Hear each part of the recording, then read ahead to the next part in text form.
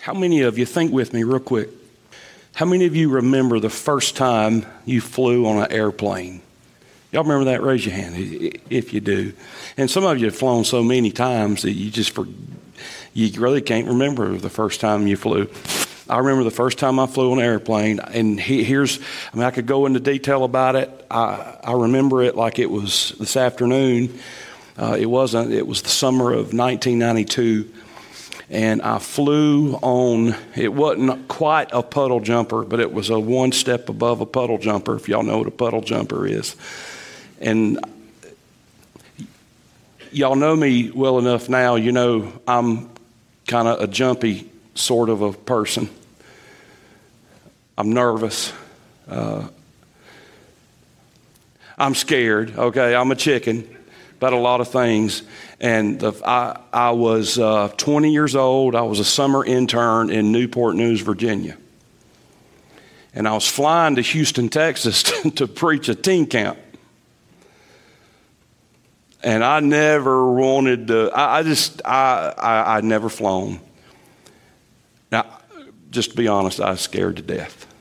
I mean, I'm just going to tell you like it is. I was scared to death. And I had all these images in my head of what was going to take place that were going to go wrong.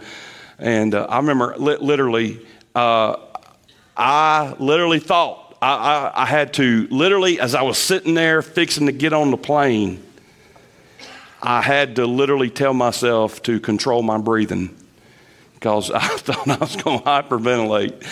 I was so scared. I'm a little embarrassed to tell you that. I mean, not a lot embarrassed, but I'm a little embarrassed to tell you how scared I was.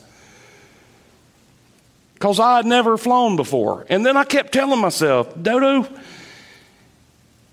hundreds, millions, billions of people have flown. It's just the history of flight. And what are you so worried about? And then I'd pray, you know. Lord, help me. Help me not to be such a sissy. It just, Jesus, help me. Anyway, so, man, the Lord helped me not to hyperventilate. I found my seat. This is right there near the, door. I thought, well, that's good, if things get bad, I can always bolt out. And then it dawned on me, no, you cannot do that, I'll never forget when we took off. Almost went into cardiac arrest, as we were taking off. But then I'll never forget the moment, really, seriously, we got above the clouds. And I realized it dawned on me, you know what, we're not going to crash. At least right now, we're not going to crash. And then I looked out the window, and I'm like, wow, this is unreal. This is awesome. And then I thought, man, think about all the thousands of years that people couldn't fly and didn't fly. They didn't ever get to see this view. Only the birds and the Lord did, right? That's what dawned on me. I'm like, man. And then it dawned on me, CP, what were you so scared of? Well, let me tell you what I was scared of. I was scared of the unknown, right? Because I had never been above the clouds before. I'd never flown. I'd heard about flying, read about flying, watched other people fly, but I had never flown before. I'd never been there before. And then I remember thinking, man, this is incredible. How is this even possible? I mean, some jumbo jetliners weigh almost 1 million pounds, like 900 and some thousand pounds plus. That's not supposed to lift off the ground. You ever thought that? How does that hunk of metal get off the ground and actually fly around the world, across the ocean? I can't figure out how it flies across the county, much less over the ocean. You see, I was nervous because I'd never been there before. And we're about to read these verses of Scripture where God is going to tell the children of Israel, hey, I want you to do this and this and this and this because listen, where I'm taking you, you've never been there before. And this whole study The Jordan River rules. It's about transitions in life. And can I tell you something? Transitions are normal. Every life is a life in transition. A normal, healthy Christian life, a growing Christian life, is a life of transition and change. Our lives are not supposed to stay the same. There's transition. And you know this, human nature says that transitions naturally bring a sense of uneasiness in our spirit. Somebody said nobody likes change and that a baby is the only one that likes change. And that's true. Nobody likes change. We're all creatures of habit. Even the person who they would say, no, man, I can take it, even they have routine. Everybody has routine. Everybody likes things to be, at least some things, to be predictable. And man, when there's a transition and you've never been that way before, and you've never gone through that season of life before, and you don't know what to anticipate. You don't know what to expect. You don't know how to handle it. It's uncharted territory. That's when our fear can arise. Our anxiety, and folks, you know this, anxiety is a very, very real thing. The uncertainty in battling that and dealing with that and overcoming that. Notice verse 1. Tonight we're talking about expect God to guide you where you've never been before. Verse 1 of Joshua 3. And Joshua rose early in the morning, and they removed from Shittim. By the way, let me say that is called by many scholars acacia grove, an acacia. You say, what is acacia? Acacia was a tree. By the way, acacia wood, also known as shittim wood, was the very wood that was used for the tabernacle. And apparently where they had resided was an acacia grove, known for large abundance of acacia trees. So it says that they removed from there and they came to the Jordan River, the east side of the Jordan River. And all the children of Israel, and they lodged there before they passed over the river. And it came to pass after 3 days that the officers went through the host. And here's what they said. They commanded the people, verse 3. This is important.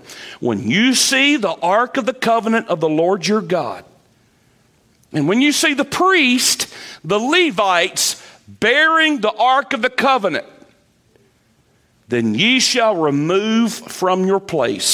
Circle that. And go after it. Go after what? Go after the ark. And there shall be a space between you and it, about 2,000 cubits by measure. You're like, now wait a minute. God said, I want you to follow it, verse 4, but I want you to put 2,000 cubits of distance between you and the ark. Now, wonder why that is. We'll find out in just a moment. Come not near unto it, he said, that you may know the way by which you must go. And then here's the phrase. Here's the statement. For you have not passed this way heretofore. In other words, you hadn't gone this way before. You've never been here before. And that's true. Even though they spent 40 years, gang, circling in the wilderness like an airplane that's ready to land on a runway. Now it's time to quit circling. And God says, I want you to know you've never gone this way before. It's interesting. He says that I want you to stay behind the ark. When you see the ark, when you see the high priest pick up the ark and move and take off with the ark, he said you get 2,000 cubits behind it. As my understanding is, this was what they referred to as the biblical mile. Now, it's not an exact mile according to our standards. It's probably estimated anywhere between a half mile and 3/4 of a mile. But he said, I want you to stay that distance away from the ark. They were to stay far enough away from it in order for them to keep it fully in view and in front of them. If they got too close, with the number of people they had, it's estimated between 1.5, 2.5 million people. If all that crowd were to rush right up on it, then not everybody could have seen the ark. But God, in his infinite wisdom, I never cease to be amazed at the genius of God in his instruction, so practical all through the Word of God. You know, when we read it, we're like, man, wonder why the Lord did that. Well, here's why he said this. He said, I want you to stay a half mile to 3/4 of a mile behind it so you could always keep it in front of you, so you could always know where it is and where I'm leading you to go. And wherever that ark goes, that's where I want you to go. And so notice verse 4. Here's the key statement. And it's this. If you're in the habit of taking notes and circling things, circle this one. God says, you've not passed this way before. Robert Morgan said, moving onward into the unexplored future can be as daunting a task as dark continents, blazing deserts, or hostile jungles. But the future is not uncertain to God. I like that statement. He knows tomorrow as well as he knows yesterday. Brother Wayne prayed just a moment ago about how God knew. God wasn't caught off guard on Monday morning here in the States, Monday afternoon in India, Monday evening in India. God knew the very moment that Carlton came into this world. God already knew his very time of death. Could God have changed it? Yes, but in God's infinite wisdom and providence and control, he let it be such. Nothing catches God by surprise. He's already there. He's where? He's already in the future. He knows it infinitely. You know why he knows it? Because he's planned it. Every jot and tittle, every detail of your future, of your existence, Jesus has already planned out. He is already there. You don't have to worry about the future because he's already there. You don't have to wonder. You don't have to fret. You don't have to just drive yourself crazy about the unknown, because the unknown is not unknown to God. It's unknown to you. It's uncharted territory for me. It's unplanned, but not to him. Somebody said accurately, has it ever occurred to you that nothing has ever occurred to God? He knows. Like, preacher, what about such as whatever you want to put in the blank? What about whatever? He knows. We've never gone that way before. We've never been that way before. We've never lived in tomorrow yet. But he's already there. The ark, which represented the very presence of God himself, and we'll talk about that next time, it represented the very presence of God. God was already out in front of them. And can I tell you tonight, dear friend, man, when you go home with this truth. You say, preacher, what's going to happen to me tomorrow? I don't know what's going to happen to you tomorrow. I don't know what's going to happen to you in 5 minutes. But here's what I know. God's already there. I don't know what battles you're going to face tonight or tomorrow or next week or next year. God's already there. That ark went before him. Those high priests were toting that ark that represented the very presence of God. We'll learn next time what was in the ark. What was in the ark? Because even the things that were in the ark are symbolic of what God wants you and I to hang on to as we journey in transition. How awesome God is.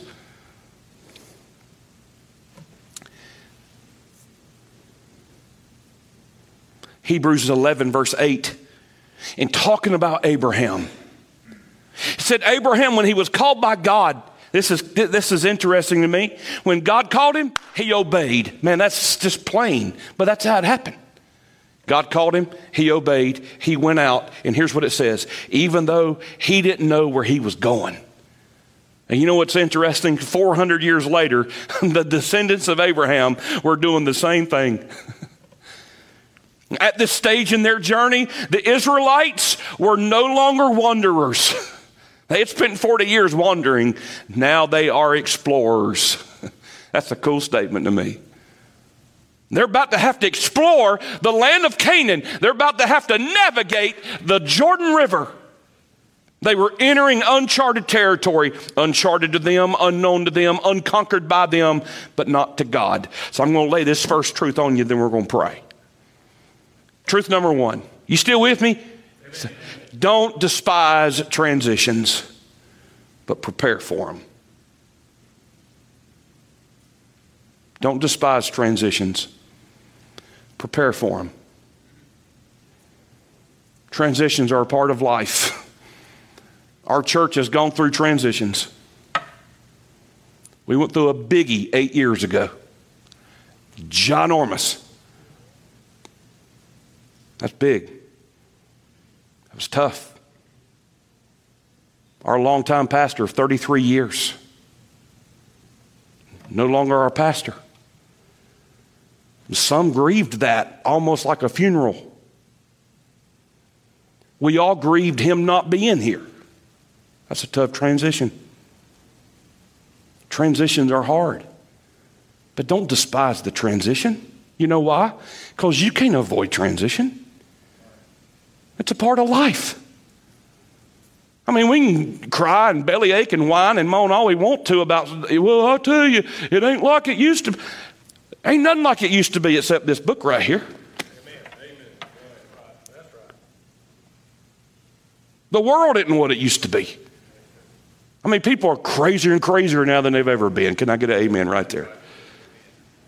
But this book remains the same, right? Transitions happen in life.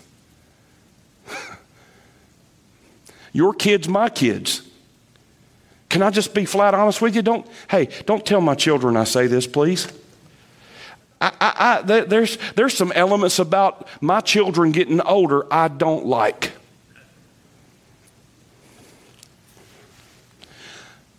I don't like the whole dating scenario.